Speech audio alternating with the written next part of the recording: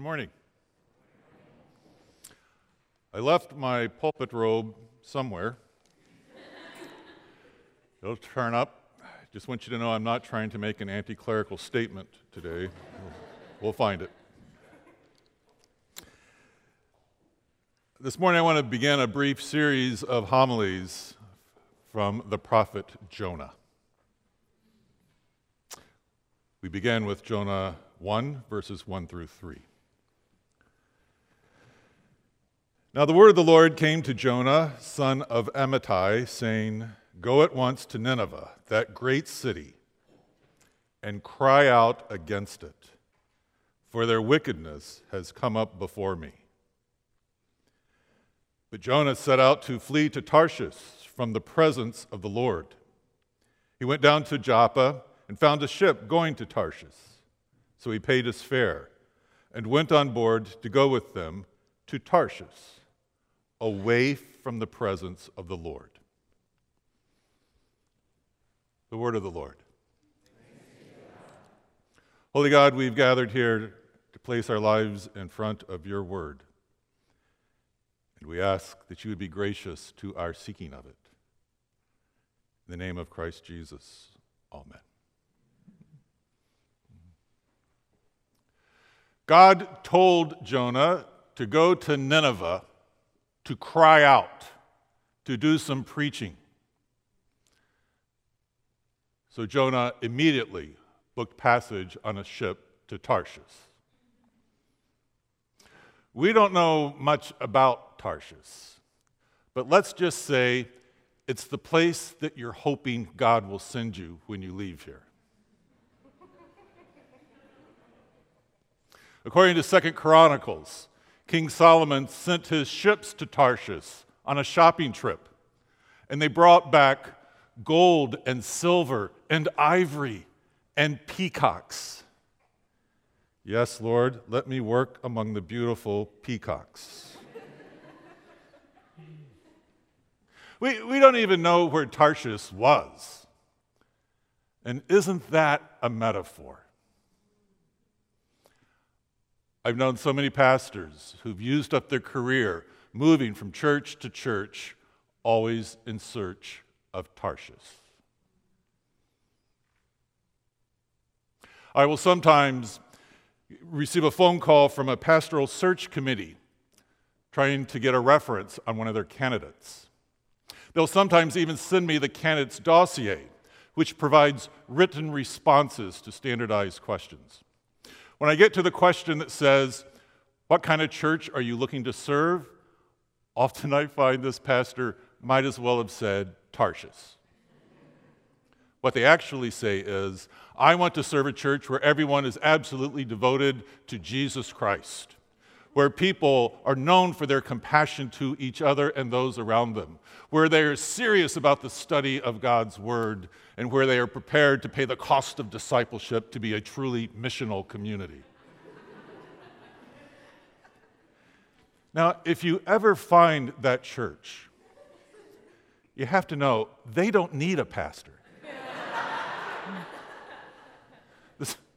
This is like doctors saying, "I don't want to work in any hospital that has sick people."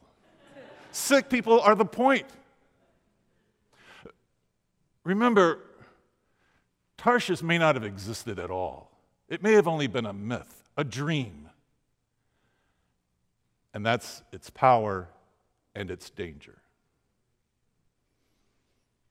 By contrast, Nineveh was a very real city. We know exactly where it was. Later, the text measures its distance around. It numbers its people. We know that it was the capital of the Assyrian Empire, Israel's great enemy to the north. No, Lord, please don't send me to a place where I will have enemies. That's what Jonah was worried about. But as Jesus warned Peter, a mature calling is always to a place you would rather not go. Basil of Caesarea ordained his younger brother Gregory as the bishop and sent him to Nyssa.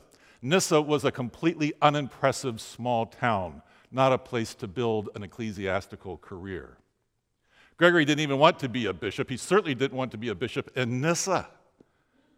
When he complained to his older brother about it, Basil says, I'm not sending you there to confer distinction upon you. I'm sending there for you to confer distinction upon Nyssa. That's the point. It's not to see how close you can get to Tarshish. It is to go to Nineveh, to Nyssa, to wherever it is that God sends you, to offer people the distinction of repentance. Now, this is such a heavy word, repentance. It just means to turn, to stop moving in one direction, to turn in another direction. The reason that you are called and trained is to invite people, to spend your life inviting people to turn to the God who has already turned to them. But first, we leaders must turn from our dreams of a community to serve in order to receive the very real one God is giving us. I don't know any serious Christian who is uninterested in calling. We all are very concerned about our vocation and mission in life. But we just want to choose the people and places where we will serve. That essentially reduces calling to career day at high school, where the Holy Spirit sits affably at the booth as we walk by and says, how about working in the inner city? No? Okay. How about a growing church in the suburbs? No. Okay, how about hospital chaplaincy? No, wait, I have other brochures. If you are uncertain about your calling and where it will take you, do not begin with the questions, what kind of people do I want to work with and where do I want it to be? Because you will never pick Nineveh.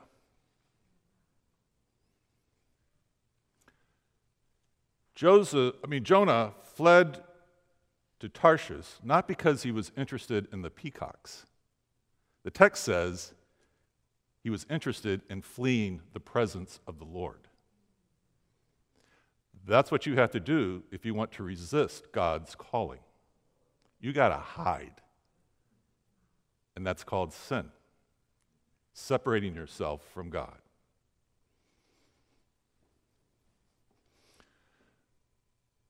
You know, we tend to think that we hide because we have sinned, like Adam and Eve. That's not Jonah's story. Jonah is sinning in order to hide. Some of us hide from the call with our excuses of inadequacy. Others hide by nurturing old hurts that cripple them from responding. Still others hide by accepting someone else's call for your life other than God's. And all of it prevents you from coming out into the light to see that you are gifted, wonderfully gifted, and there's a call for you to use that gift. And that is always, always when a life becomes beautiful, when a gift is used for a mission.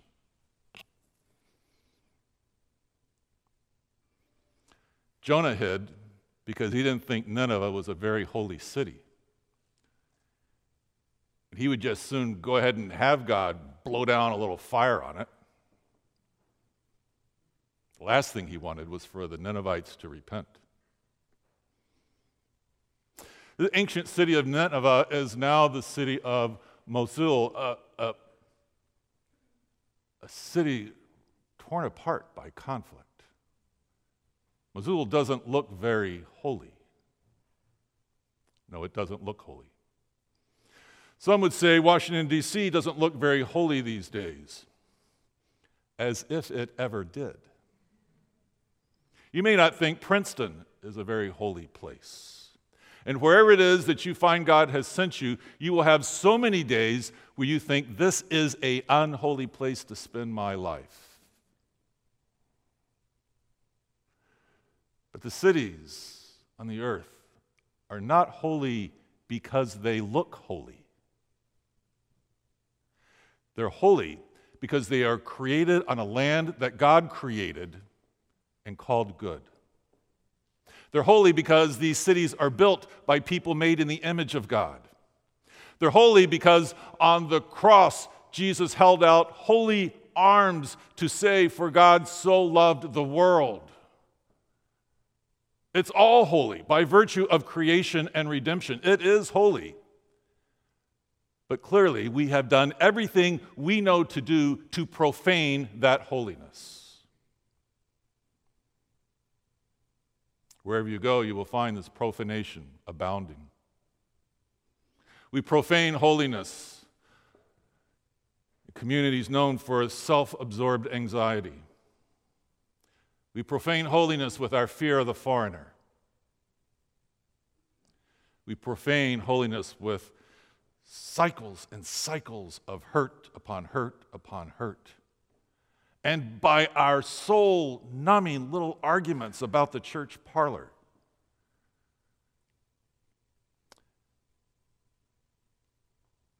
This is where you come in. Someone has to show up. Someone has to cry out. Someone has to offer people a better argument. God's argument about what have you done with holiness. Someone has to people see that they too have a holy calling to their lives. Someone like you.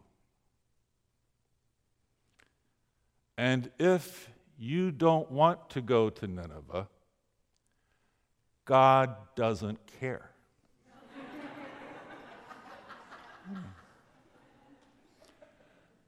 As Jonah could explain to you, God has some strange ways of getting you to the place you ought to be.